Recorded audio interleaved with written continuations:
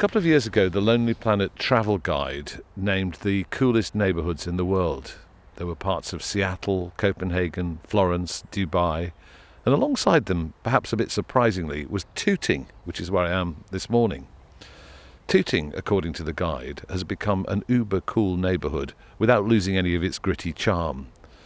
Apparently it's got the best curry restaurants in the world, it's got an eclectic market, and in 2 commons it's got 200 acres of green space. So if the uber-cool lot are heading for Tooting, folk on foot needs to be behind them.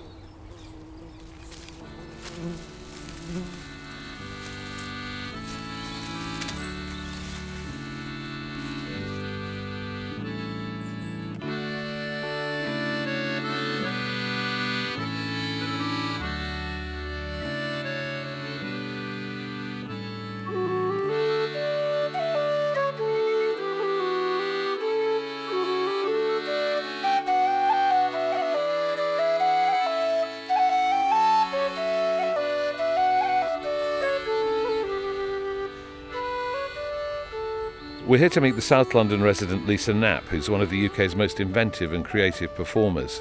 Whether she's singing her own songs or rearranging traditional music and words, she brings a love of sound, a beautiful, clear voice, and a fresh approach to all she touches. You might have heard her exquisite setting of the words of Radio 4's shipping forecast, or revelled in her latest album of songs about the month of May, which is called Till April is Dead, a garland of May. It features buzzing bees, chirping cuckoos and whirring clocks, inventively woven into the fabric of the music. Today we're meeting her here on Tooting Common, and I gather she's got some stories to tell and some songs to sing.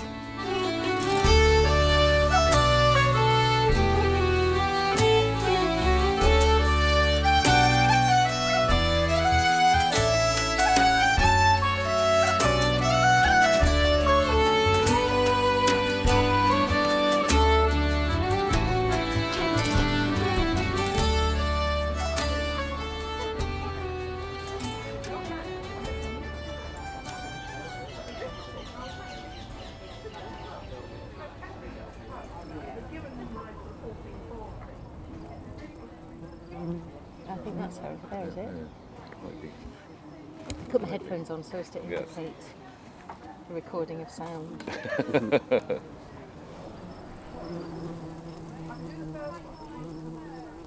Morning. Hello. How are you? How lovely to see you. Lovely to meet you. Thank you for coming to meet us here. We've just had a lovely cup of tea and a custard tart here in the cafe. Yeah, Very it's nice. isn't it? Should we go for a walk? Let's go.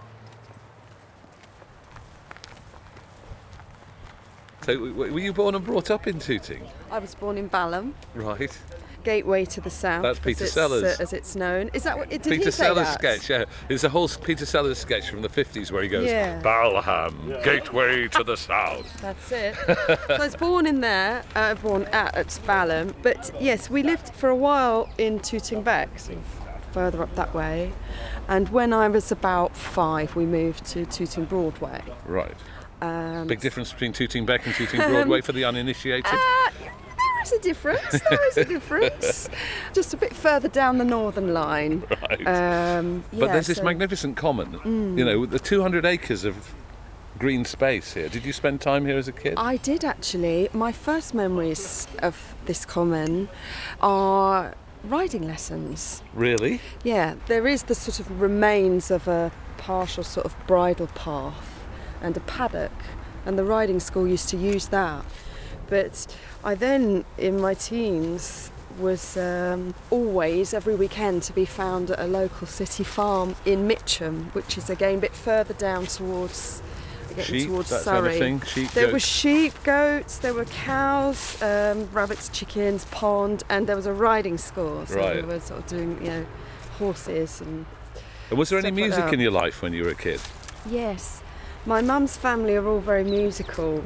Although they sort of mostly taught themselves by ear, they did sort of play, and they still do, the remaining members play a boogie woogie and piano, and and it was that would happen a lot at Christmas. And I suppose one of the things about growing up in an area like Tooting is that you take little interest in the history and culture of the place until much later in your life. Well, you know, it really struck me when you invited me to do this programme how little I actually know and how little actually we're taught about local areas in London. You know, we know a lot of history in London, you know, particularly sort of around royalty and big sort of political events and stuff like that, obviously in the Thames.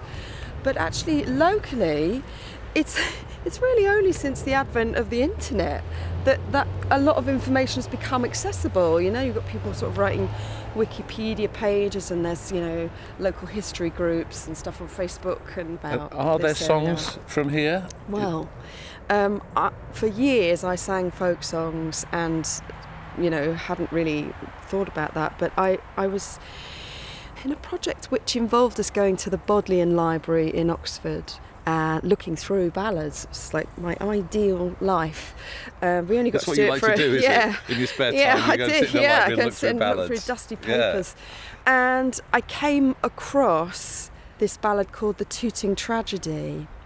It really rang a bell, obviously because it said Tooting on it, but also because a couple of years previous I happened to be walking around Tooting with my daughter, who was young at the time, and there was a sort of local church fete on, and a guy was giving local sort of history walk around the graveyard of the church, and I sort of just tagged along, and he started to talk about that there's a plaque there to the memory of, I think, over 100 children that died during an outbreak of cholera at a children's home in the Victorian era in Tooting. So can we walk to the graveyard from here? We can walk to the graveyard from here, yes. Well, let's do that, shall we? Let's walk along. Okay.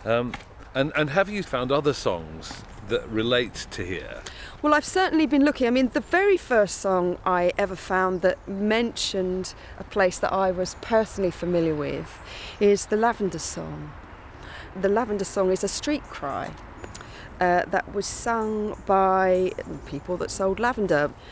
And the song I found was in a massive book by a man called Peter Kennedy, who was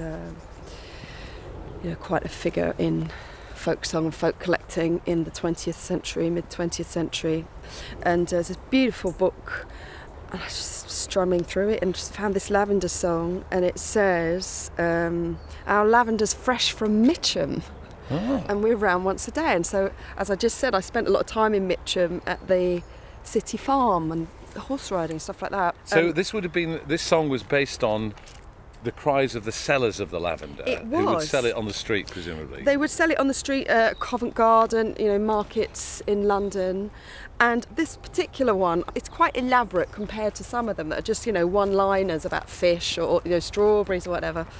So it's quite elaborate. So I think it's probably someone, quite musical, just sitting on the stool, just getting a little bit bored of it, just making up this song and, really enjoying the song of it rather than just trying to flog the lavender. I don't know how much lavender they maybe sold, but... Would you sing it for us? I will sing it for you, yes. Oh, squirrel going under the tree. It's rather early for me to sing, I will Yeah, say. it is quite early in the morning, isn't it? Yeah, for a singer.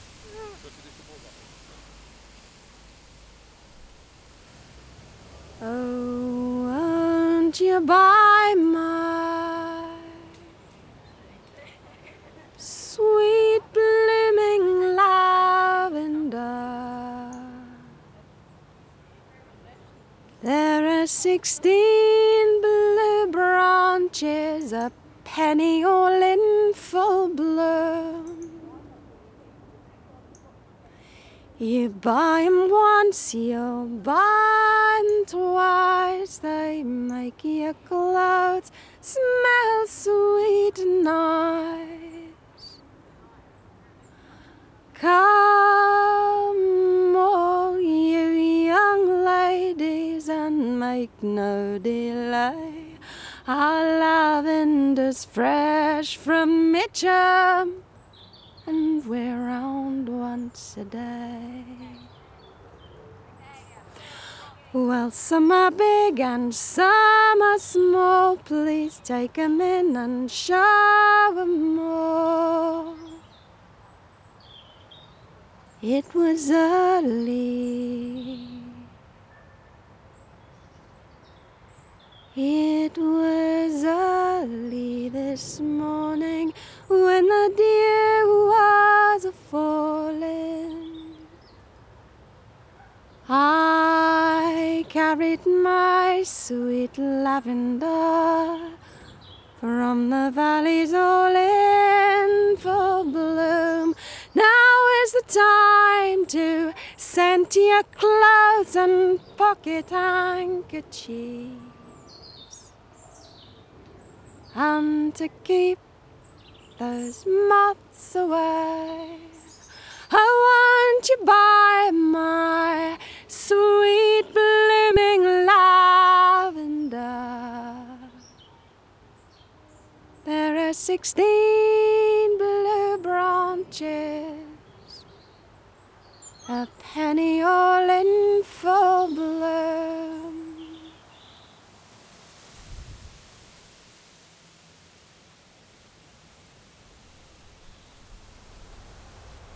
That's fantastic. It is elaborate, isn't it? It is, it's yeah, and you've incredibly got elaborate. like little bits, you know, that kind of change rhythm, and I just love the image of her picking the lavender in a sort of beautiful, sort of dewy morning in Mitcham, and it's like, you know, it's great. It is wonderful, is, and it feels like elaborate salespersonship, doesn't it? I mean, it feels like, you know, They put effort in, yeah, you would haven't they? definitely want to buy some, wouldn't you, if I you think heard that? I would definitely, yeah.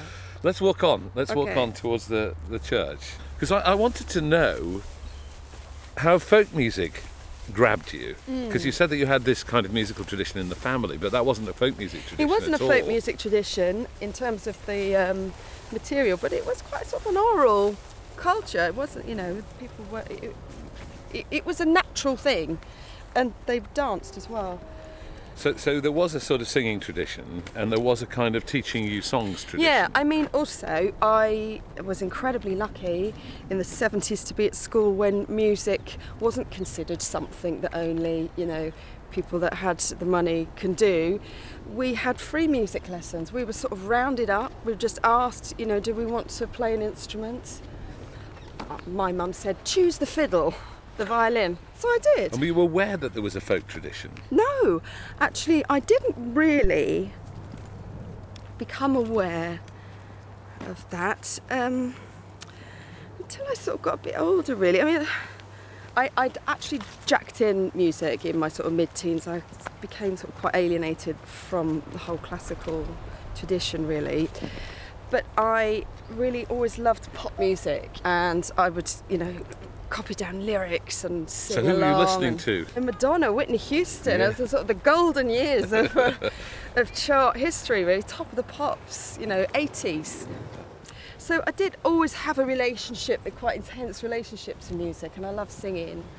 But then I took up the guitar again as a teenager, and I always tended towards listening to the more sort of acoustic tracks on a rock album, for instance. And I don't know, I just something about those kinds of resonances that I really related to. And so then we sort of jump really to me being in my 20s, sort of early 20s. And there was a folk club. At the time, it was in the Selkirk, which is in Tooting Broadway, just down one Just of the over side there. streets down On- that way. on the right, yeah. There. In the Selkirk pub.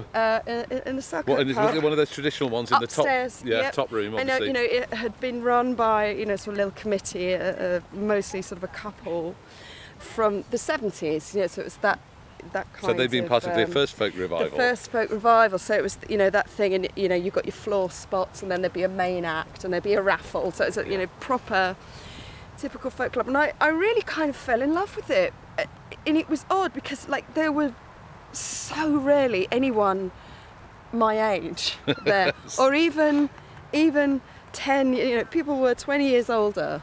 You know, nowadays there's loads of young people doing it in this country. In Ireland, you know, it's been like that for a long time. So But you fell in love with that ambience, that did. world, and presumably then with the songs. Yeah, so then I also took the fiddle out of the loft where it had lain for a few years, gave it some TLC and started playing that. And then I sought out other, workshops and teachers in London. There's a guy in North London called Pete Cooper who's been teaching fiddle, Irish, English, all sorts of traditions for a long time. But then I went to Brendan Mulcair, and I think what really struck me about the traditional Irish fiddle playing was kind of how unclassical it was. It was like a real... it was just so lovely to hear these different tones and styles of playing, and people could be allowed to develop their own style rather than it be sort of inflicted upon them. These are the rules. This is the straitjacket. It felt like that to me at the time, definitely. You freed up suddenly from all that. I think so, yeah, and sort of exploring different sort of ways of holding the violin and playing and listening differently, and I really enjoyed that. I always really responded to sort of playing by ear as well, and obviously it's an oral tradition, so yeah. So then I had sort of a period in my 20s where I was just drinking it. What was it about the tradition, do you think, that appealed so much to you? I think hearing people sing in a manner that was just totally natural, felt sort of more natural. No sort of trans-mid-Atlantic accents, songs about places that were sort of a lot nearer and relatable. So I think, geography and history is really a big part of folk music, that it has a tie to place uniquely, I think I really love that about it. I also just love the sort of freedom of it in some ways. I mean, there are rules and everything as well, like in any music. If you look across Europe even, let alone across the rest of the world, and look at how people use their voices differently, Hungarian female voice choirs. I mean, it's a completely different way of using the voice, and an amazing sort of sound. The Gaelic Irish tradition, again, really different way of producing sound in your head and your chest and your neck, and and I love that. I love that idea, and I love that kind of exploration, that actually there's not one way of doing things. There are lots of different amazing traditions to learn from. Oh, the times are hard and the wages low. Leave her, Johnny, leave her. Oh, the times are hard and the wages low.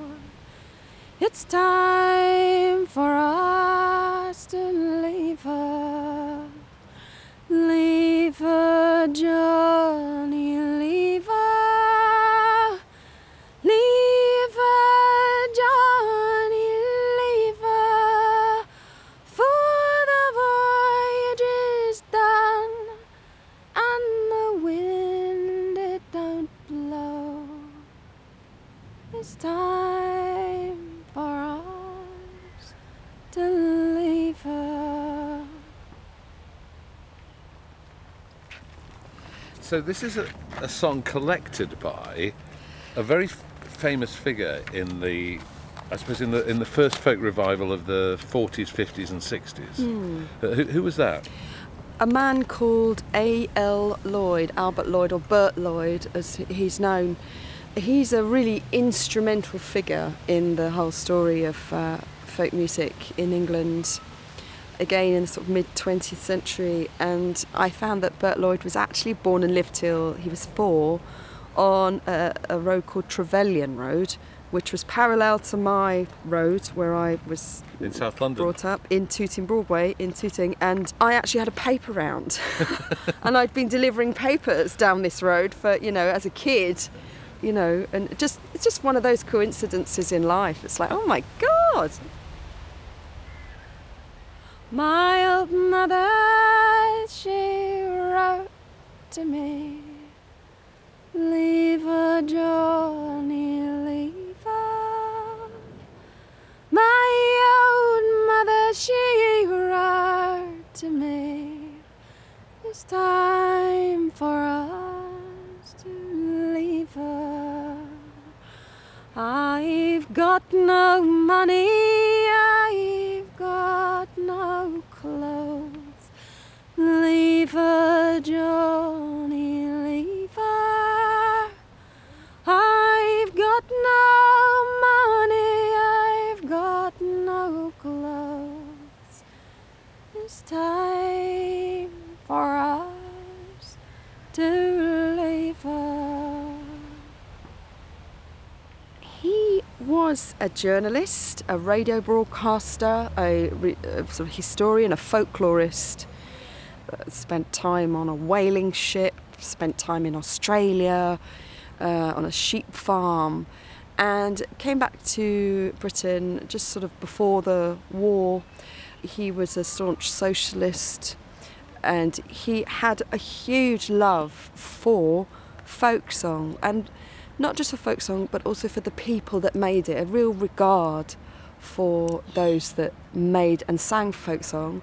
And he's known for sea shanties. He recorded many with various different people, and obviously he was on the sea himself. Leave her, Johnny, leave her. Leave her, Johnny, leave her. For the voyage is done, and the wind it don't blow. It's time for us to leave her. He was quite involved with the EFDSS, English Folk Dance and Song Society. I think he had strong views though, didn't he? He had strong views about the prettification of folk music, and yes, he wanted to revolt against that. He did, and he also was quite instrumental, I think, at the time in trying to change attitudes within sort of, the BBC at that point about the correctness of singing, and that actually in these different traditions, people have different ways of doing things, and that's part of what's beautiful about it. We'll leave her when we get into town. Leave her, Johnny, leave her. We'll leave her when we get to town. It's time for us to leave her. Leave her, Johnny, leave her. Leave her, Johnny, leave her. For the voyage is done, and the wind it don't blow. And it's time for us to leave her.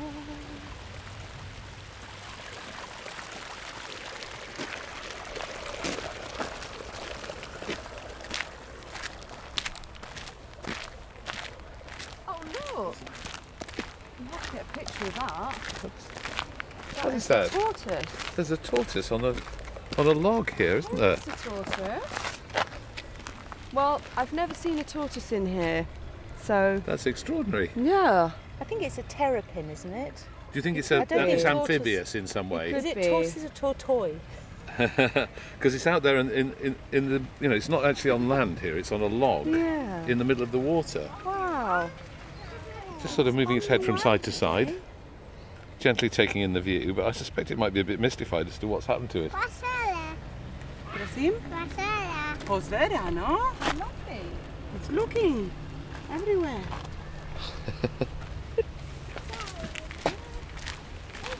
That is bizarre. I've never ever seen in all my years a tortoise, a terrapin. Into it in Beckcombe, and there we go.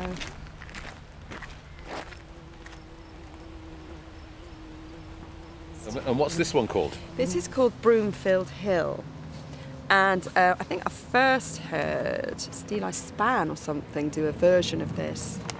But it's a wonderful story.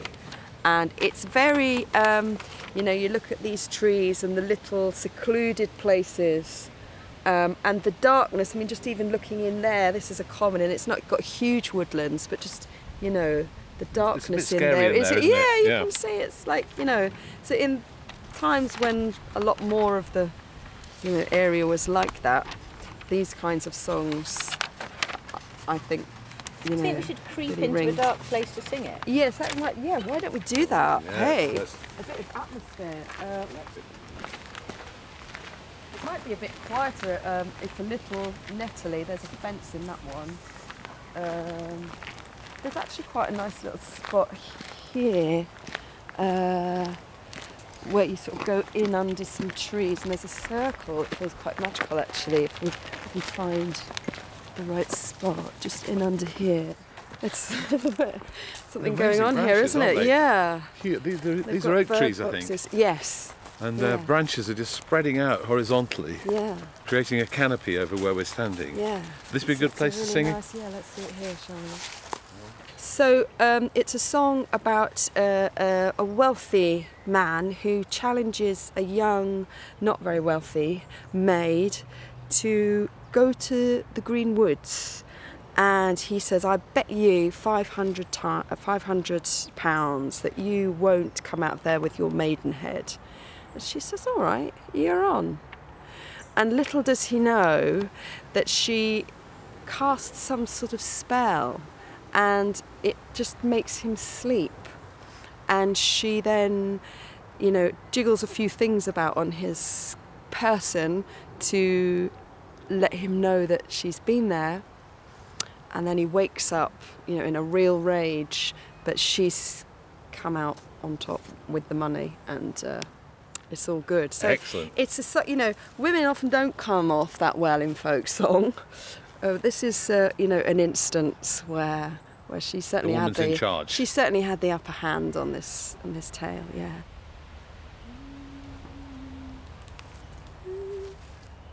Away, Joe, with you, pretty maid. £500 to your 10. That a maid you will go to yon merry green broom, but a maiden you shall not return. Away, Joe, with you, kind sir. Your £500 to my 10. That a maid I will go to yon merry green broom, and a maiden I boldly will return. When that she's come to the merry green broom, she saw her true love fast in asleep, with a fine finish rose and a new suit of clothes and a bunch of green broom at his feet. 3 times did she walk round the crown of his head, 3 times round the sole of his feet. 3 times she kissed his red and rosy cheeks, while he lay fast in a sleep. Then she took a gold ring from off of her hand, she placed it all on his right thumb, and that was to let her true love for to know that she had been there and was gone. When that he awoke from his drowsy, drowsy sleep, he found his true love had been there and gone. It was then that he remembered upon the cost, when he thought of the wager that he lost. 3 times did he call for his horse and his man, his horse he once bought so dear. Why did you not wake me from out of my sleep when my lady, my true love, she was near? 3 times did I call for you, master, my dear. 3 times did I blow on my horn, but out of that sleep I could not you awake till your lady, your true love, was gone. Had I been awake when my true love she was near, of her I would have had my fill.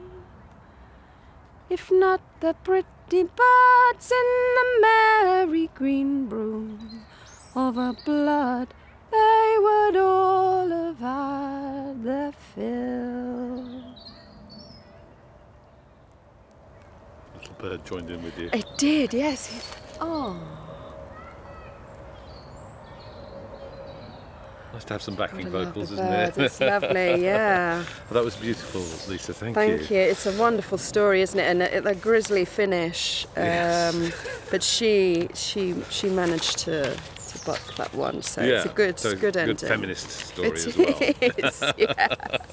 Let's walk on to the church. Okay. Because I also want to talk about the way you record your music, because we're not really getting the full impression of what you do on an album, because it seems to me that you're a bit like us in a way. We're looking for sound, we're looking for the birds, the natural world. And when you did your album of songs about May, you had buzzing bees and you had clocks whirring. And, do you just go around collecting sounds? I did collect some of those sounds. Yes, the bees I collected from my garden, and some of them I found online, really. There's a fantastic open source website called freesound.org, and people just upload recordings, and some of them are crap and some of them are fantastic, but you type in anything and you will literally find someone who has recorded it, off a balcony in Finland at 4 a.m, and it's just like, it's a fantastic resource for sounds. But do you start with a sound and then marry it to a song, or do you start with a song and then look for sounds to illustrate it, or is it a bit of both? I think I always start with the song, and what the song, I try to sort of develop it in a sort of, let's kind of go parallel to the path. It'd be quite to what the song, what I feel the song merits. Actually, we'll probably have to go back round the pond. Round the pond, and, so but I do love, found sounds. It's certainly something I enjoy working with. And when you did the shipping forecast, there was the sea, of course. There was the sea, but also, again, I found that online. I found this beautiful 1950s American Navy recording of from a submarine, and they were recording sounds of porpoises and submarine, and it's got this beautiful sort of American accent announcing each thing. I just found it somewhere online, and I wanted to kind of make a world under the sea for that, So we felt like we were immersed under the sea. I'm sort of chanting the sort of the shipping forecast names, and so I wanted to just make that sound world of under the sea, and it fitted perfectly, just to kind of make a world. So where are we coming to now, from the Lisa? library. So we're going to come into a little roundabout on Church Road, and we can just carry on down Church Road, and the church is at the bottom. And that's where we're going to meet Rex. Yeah. Tell me about Rex. He's somebody who knows a lot about So local Rex history. is a local councillor, he's a local historian, and he has lived in Tooting for a number of years. And I first came across him, as I say, when he was delivering a local walkabout tour of the graveyard of St Nicholas Church, which is, stone's throw from. You can't beat a good graveyard tour, can you? Because you've got to love all a human life graveyard. is there, isn't it? And all history is there. Yeah. You know, I mean, I say All all the human human life, death. obviously all human death is there, yeah. But yes, But no, when you're you read the right, yeah. headstones, you learn about the lives, don't you? Yeah. So, Lisa, we've come to St Nicholas Churchyard and we've met Rex Osborne. Rex, welcome. Nice to meet you. Hello, Matthew. Hi. Thank you for coming. And Rex, you're here because you know about local history and you can tell us about the Tooting tragedy. Where and when did that happen? Okay, so up by Tooting Broadway Tube Station, there used to be a big house called Surrey Hall. In the 1840s, it becomes what's called a pauper asylum or pauper academy, set up by a man called Druitt. Before that had been a school, but in the 1840s, the idea was that the poor law unions who ran the workhouses around London would pay Druitt 4 shillings and 6pence per child to put the children in this so-called academy where they would learn a trade and be looked after. What sort of a place was it? It was rough. What Druitt did was he took over the house and lived in it himself a bit. He turned the back where there had been some classrooms when it was a school, he turned those into bunkhouses for the boys and put the girls in a part of the house. By 1848, which is just before the time of the tragedy, he'd got about 1,300 children in the establishment. It must have been incredibly crowded. It would have been very, very crowded for the kids. Poor sanitation, poor diet. There was a farm out the back.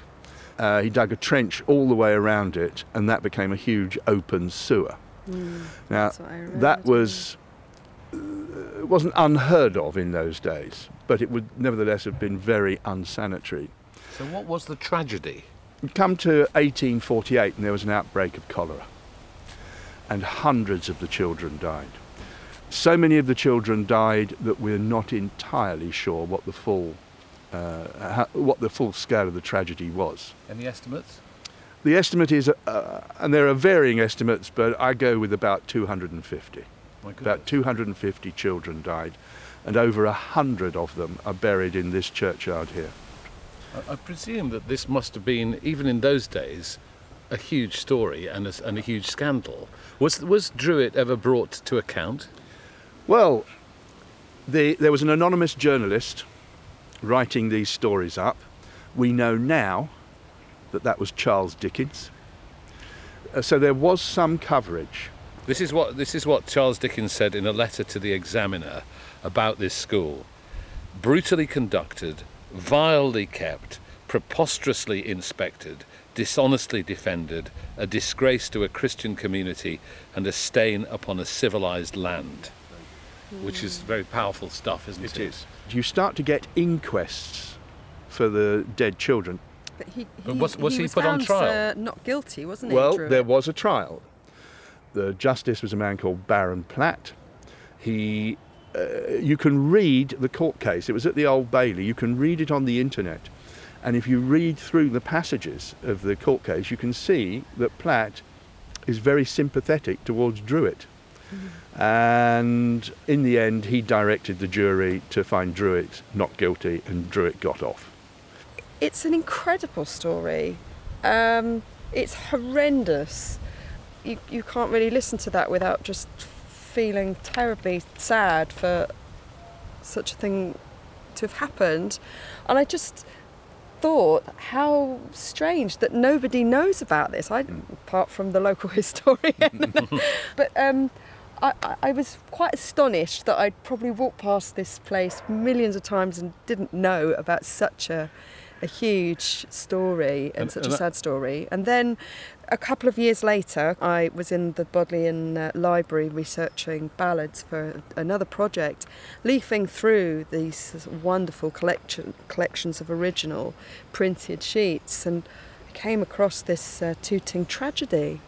And it was about this very story. And to see a song written about it, and it's amazing actually how much detail is in the song from the actual story. Even the amount that they had to pay, 4 and 6 it mentions in the lyrics. It tells us something about the role of the songs, doesn't it? Because the role of the songs was presumably to pass news.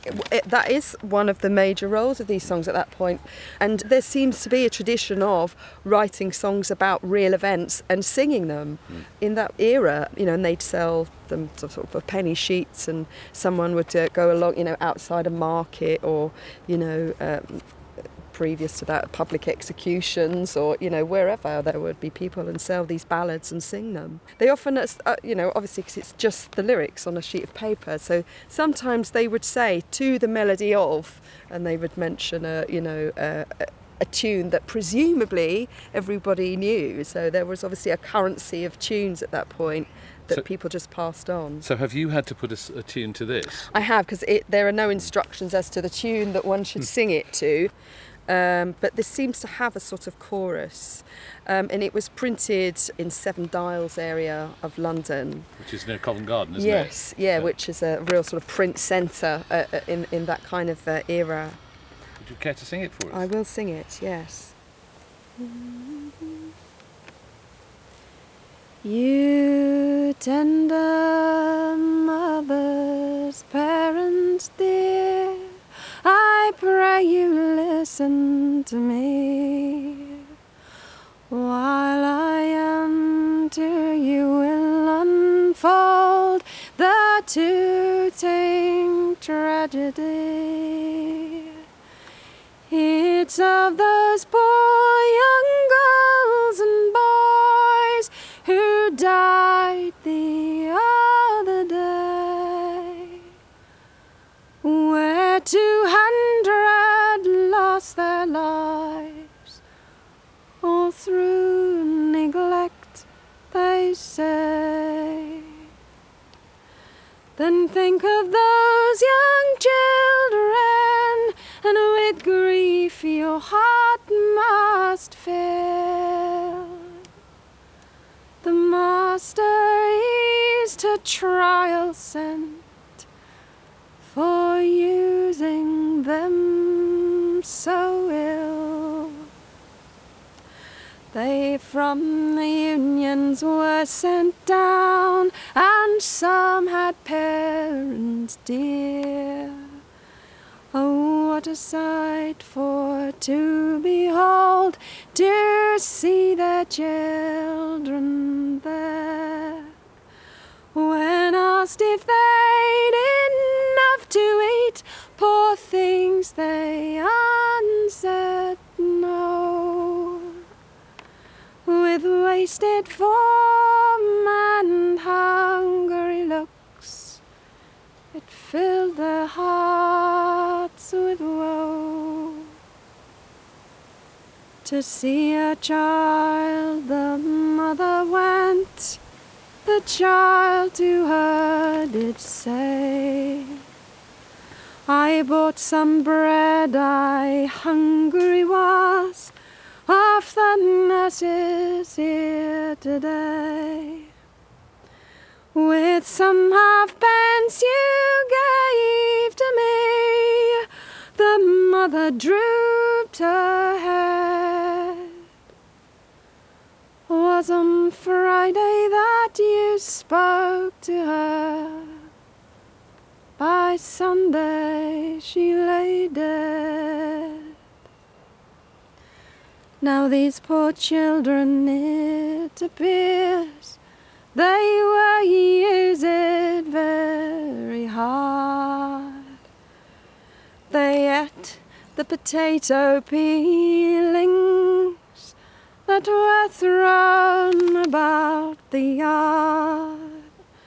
They did not get enough to drink, and with very little meat, they dare not cry or say a word, for fear they would get beat.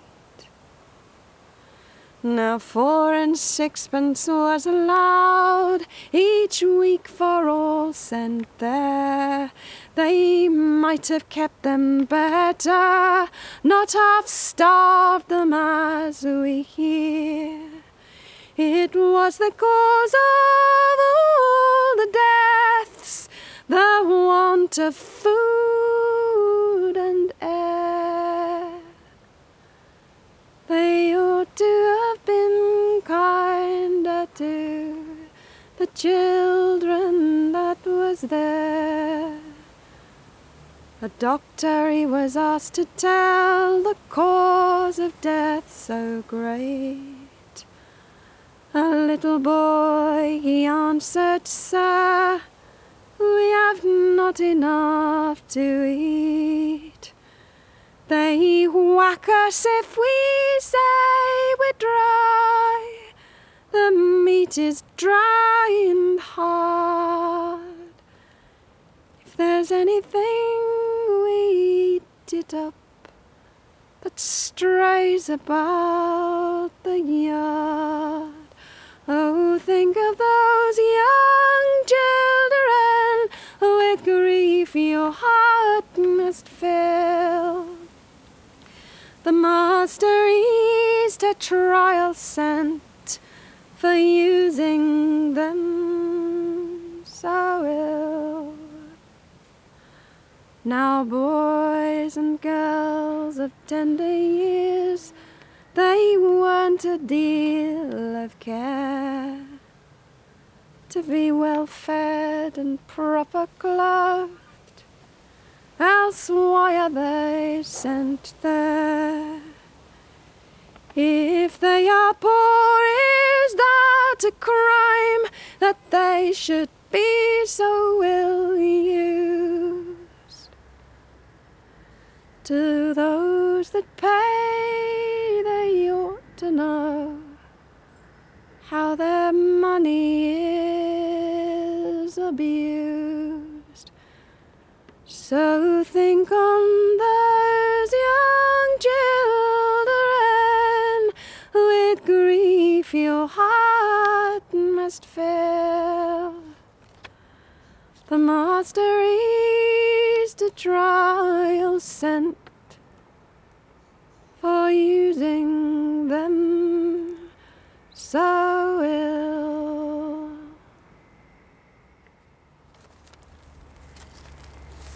I must say it's incredibly poignant to hear you sing that song here in the graveyard where 100 of those children are buried.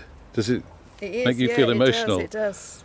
I could start crying quite easily now. Yeah, it does. But you know, in a way, these kinds, you sing it for them, and it's, you try and make it not happen again. They're not forgotten. Children are so vulnerable, and we hear this story sadly repeated throughout history and now.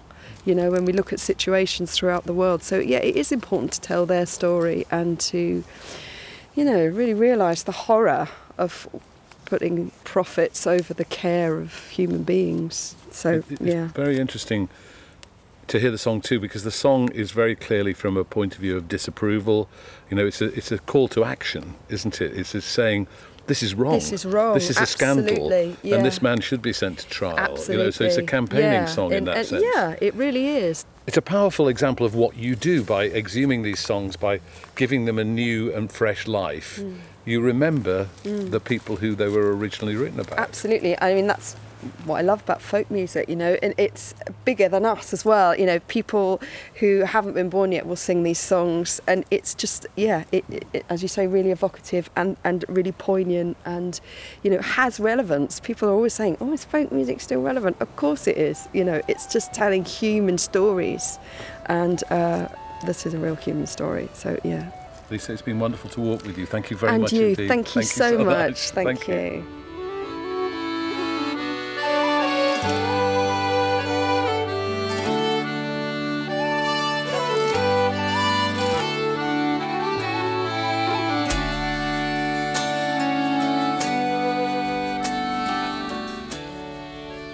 Lisa Knapp in Tooting. Well, if you've enjoyed this episode, please subscribe or follow us to make sure you get all our episodes just as soon as they're launched. And please rate and review us so others can find us. If you'd like to make a small monthly donation to help us produce more wonderful episodes, you can become a patron by going to folkonfoot.com and clicking on Support Us. There are 5 other episodes in Season 3 of Folk on Foot, featuring the Unthanks on the Northumberland coast, the Lost Words Spell Songs with Jackie Morris and Beth Porter in Pembrokeshire, Martin Simpson in Scunthorpe, Duncan Chisholm at Sandwood Bay, and John Smith in Brixham. And the 12 episodes of Seasons 1 and 2, featuring more amazing artists, are still there if you haven't heard them yet. To keep up with the latest information, you can sign up for our newsletter at folkonfoot.com or follow us on Twitter, Facebook and Instagram with the handle @folkonfoot. We hope you enjoy listening to Folk on Foot just as much as we love making it.